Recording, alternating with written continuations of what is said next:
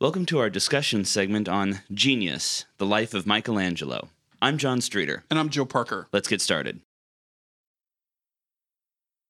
Joe, sometimes I think we struggle to come up with titles for these things, but this one, just one simple word was pretty clear, genius. So I appreciated the title as much as I appreciated the episode. This was a really good one.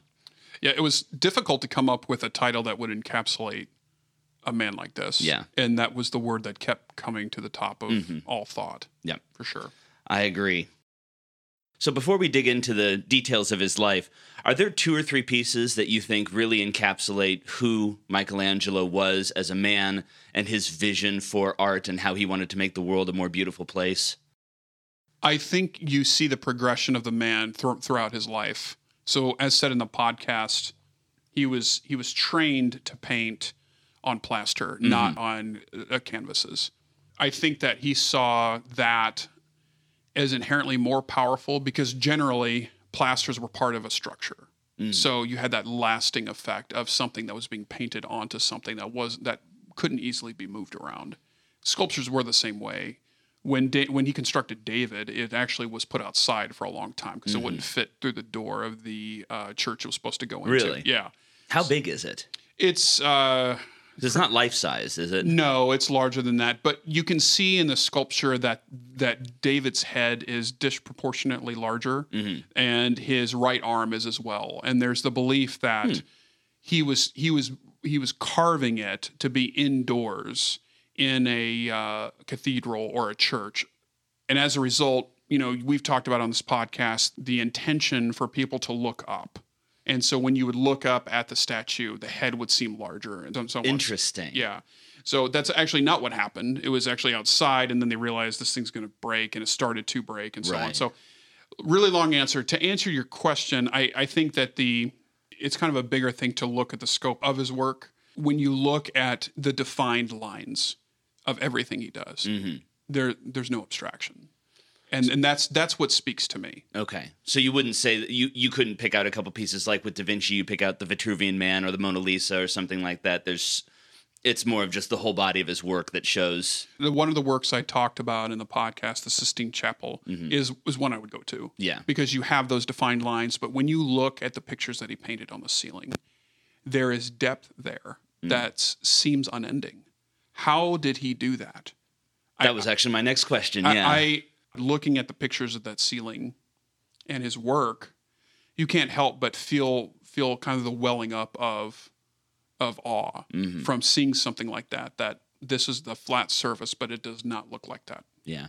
Now, how did he paint the Sistine Chapel? On his feet. He did not paint it on his back. He did not. Okay, because the story that I remember reading years and years ago was he was laying on his back the whole time and painting. Yeah, so the scaffolding he actually created himself. I don't know that he was the first creator of that type of thing, but he engineered it and said, obviously I need to be able to walk around and be able to access certain or large areas of the church ceiling. The scaffolding did not go the length of the church. It was only in specific sections. So he would finish a section. Right. They would deconstruct it and then have it moved.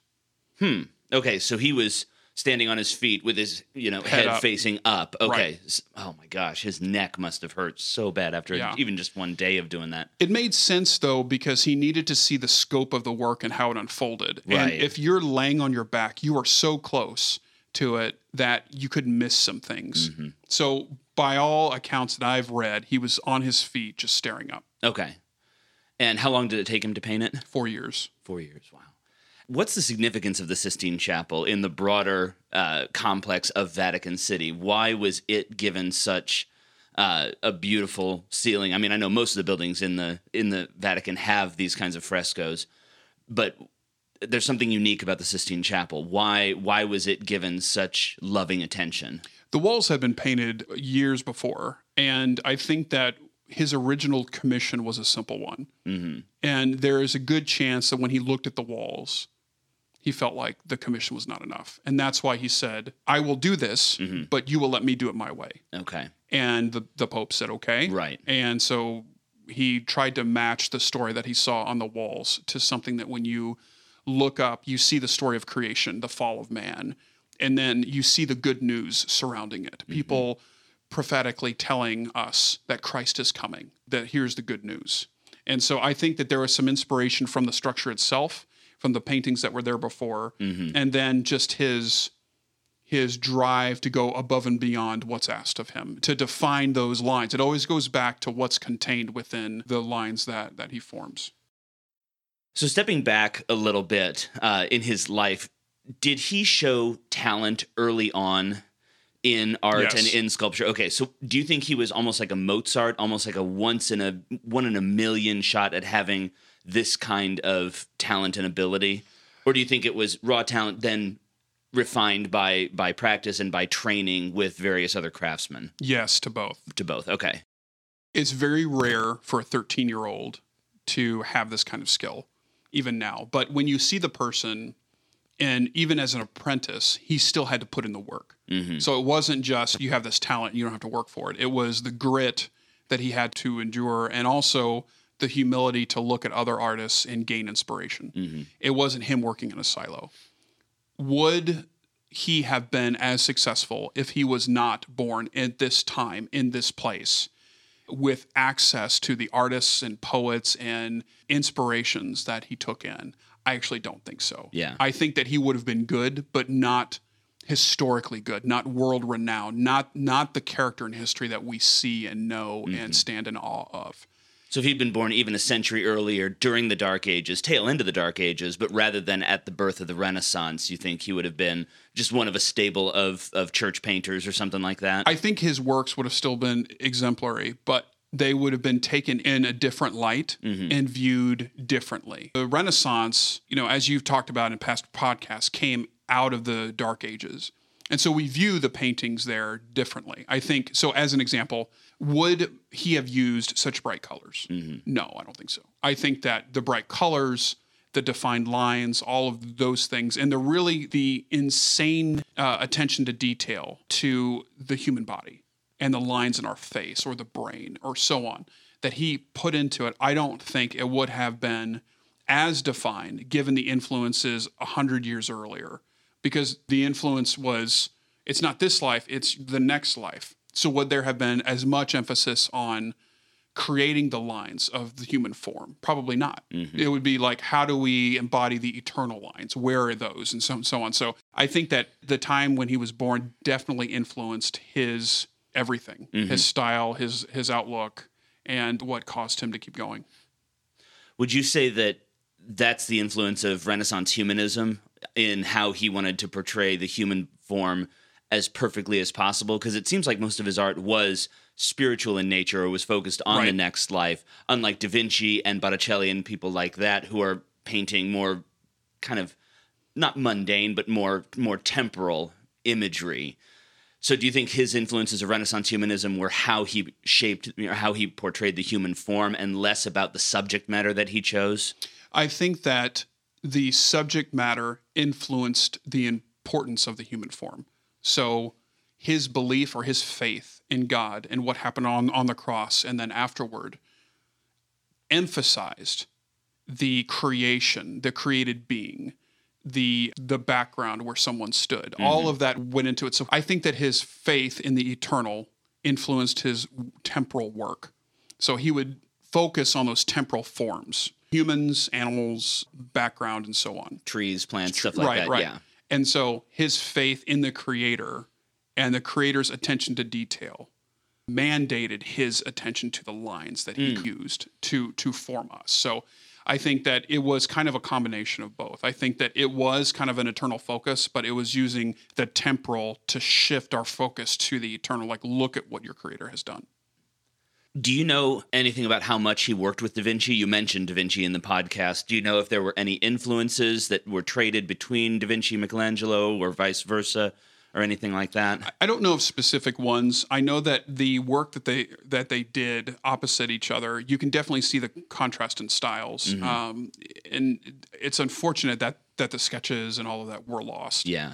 But I think that during that time, everyone was playing off of each other. And from all accounts that I've read, he was not a know-it-all, as we would consider it. Okay. Yeah. So I think he was, people may have seen him that way, but my interpretation of what I've read about him is he was so focused. Just that was his whole life. And sometimes it comes across as arrogant, but other times it just comes across as skillful. Yeah. It ain't bragging if you can do it. Right. That kind of thing. Yeah. Why was Florence such a center of the Renaissance as opposed to any other part in Italy? Do you know why?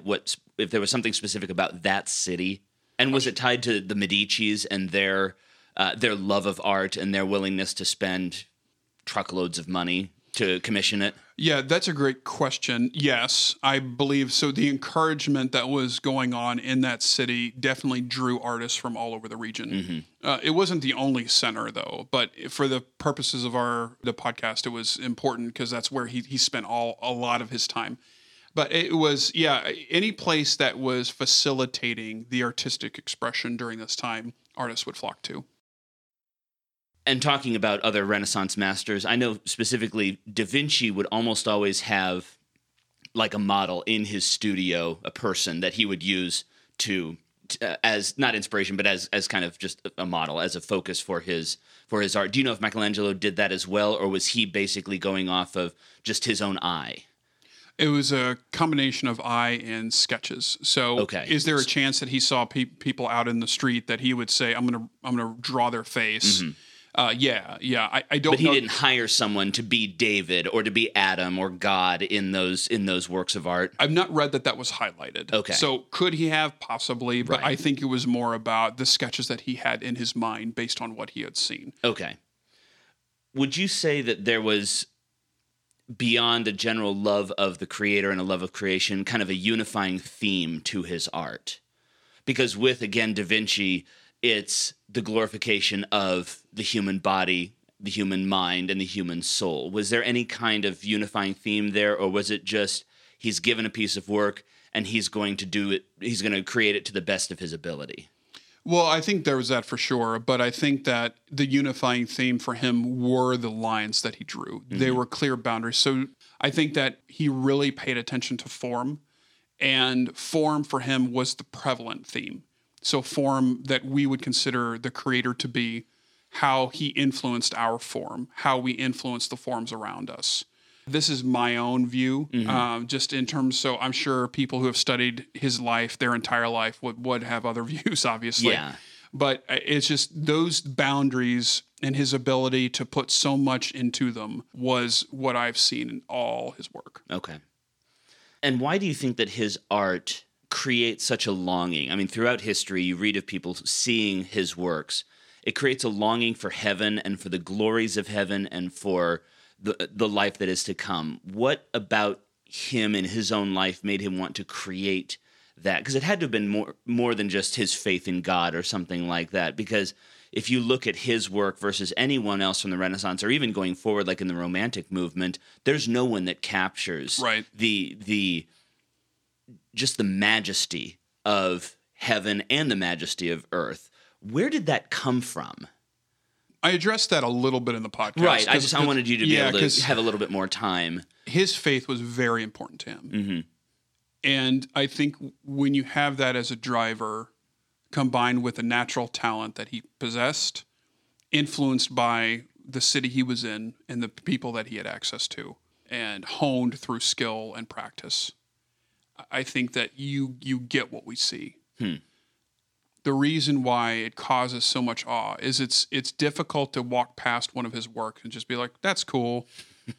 There's something different about it. And it's something that you need to just stop and look at and say, a human created that, but it's otherworldly.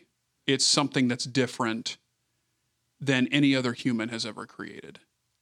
I know that sounds mystical or whatever else, but there's something out of place with the level of skill that he put into every detail and every piece that he did. I think that there's a combination of, when you see something with this level of skill, you can't help but stop. It is a reflection of man's ability to get as close to creation, him being the creator, as we can get. And I think finally it's just the realization of a man's deep faith shown in his work. So, and that leads into my last question, kind of to close this out. You are an artist of a different type. You write stories and things like that. I wouldn't go that far, but thank you. Well, I mean, you are, and people should go take a look at Joe's book on Amazon called Fear Place. It's fantastic. Thank you. I look at art through the lens of there was an essay, I think it was a lecture delivered by J.R.R. Tolkien, who I think is one of the greatest creators of a world. Certainly of the 20th century. The lecture is called On Fairy Stories, and he talks about what he called subcreation, the idea that we take what we see in our world, the product of real creation, and we subcreate out of it.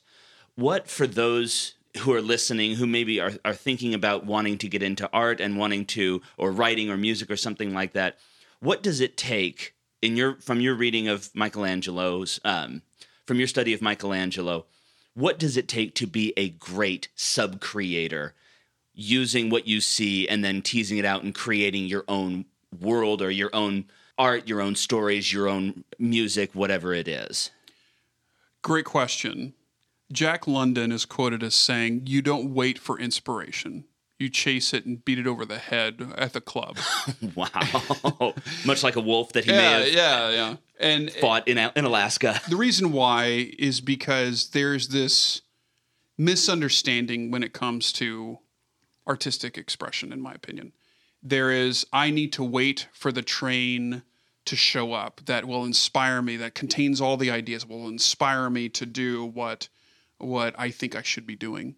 Instead, it is the daily grind. It is that daily dedication to pulling the person out of the marble. Michelangelo did not finish sculpting something in one day. It was an ongoing process. And can you imagine how many pieces or how many blocks of marble that he had to start over from? I can't imagine. No. So it's this constant, violent process where you have to get what you're trying to say and what you're trying to show into a medium that other people can understand and enjoy. I read a great book years ago called On Writing. Stephen King wrote it, and it was the first book when I first started to write a lot. It gave me hope because before I read that book, I thought, well, I have to be like Hemingway or Faulkner, which are two opposite sides of the spectrum, but still, I mean, you can't help but be like, I have to be like these guys that people teach about. I can't just have fun with it. Mm-hmm. And that book On Writing just said, no, that's completely wrong. I remember reading, he said, you define yourself as a successful writer if you've used money that you've gotten from a story to pay your light bill. There's having that understanding that you don't have to be Superman, that it is going to take grit and hard work. And in the book On Writing, he talked about having a daily dedication to writing. For him, somebody that's what he does full time, he does 2,000 words a day, and he does not stop until he's done. Has he published every word he's ever written? No, he absolutely has not. And after you have that schedule in place, it can be 500 a day, it can be 1,000, whatever your schedule allows for. You then take the understanding that you write the first draft with the door closed, meaning it's for you. You have to get it on paper. You have to understand it. And I think that's why a lot of artists do sketches. I need to see what I'm going to see. Mm-hmm. And then the subsequent drafts are with the door open. It's for everyone else. That's when it becomes less about you and more about your audience. And that's when you have to get rid of text that you think is brilliant and wonderful and I'm so insightful. I'm so proud of myself for what I've written and what I've created. You have to kill all that. And because, again, it's now about your reader. So I think that to answer you, it does require some talent, but more than that, it requires grit. You have got to constantly hone your craft, especially nowadays with all these distractions and wastes of time. And that was something that Michelangelo did not subscribe to. He did not subscribe to wasting time. He was very clear about you have one life. You have to use your time appropriately. Now, he didn't have any kids and he was involved with family, but he was singularly focused on his craft. But he didn't create a David or a Pieta every day. He did not. Yeah. He did not. Yeah. There's a reason why we only go to some of his works and highlight those. Over 200 pieces of art, and there's ones that people remember out of hand. There's a reason for that, because not everything you make is going to be a David. Yeah. And sometimes it may be a lifetime of terrible work that will lead up to singular work that people really enjoy. Well, thank you for joining us in our discussion of genius. I'm John Streeter. And I'm Joe Parker. Be sure to leave us a review wherever you listen to this podcast. It really does help. Next week, we'll have a special Thanksgiving episode, and we'll be back to regular podcasts and discussions on November 30th. Thank you, and see you next week.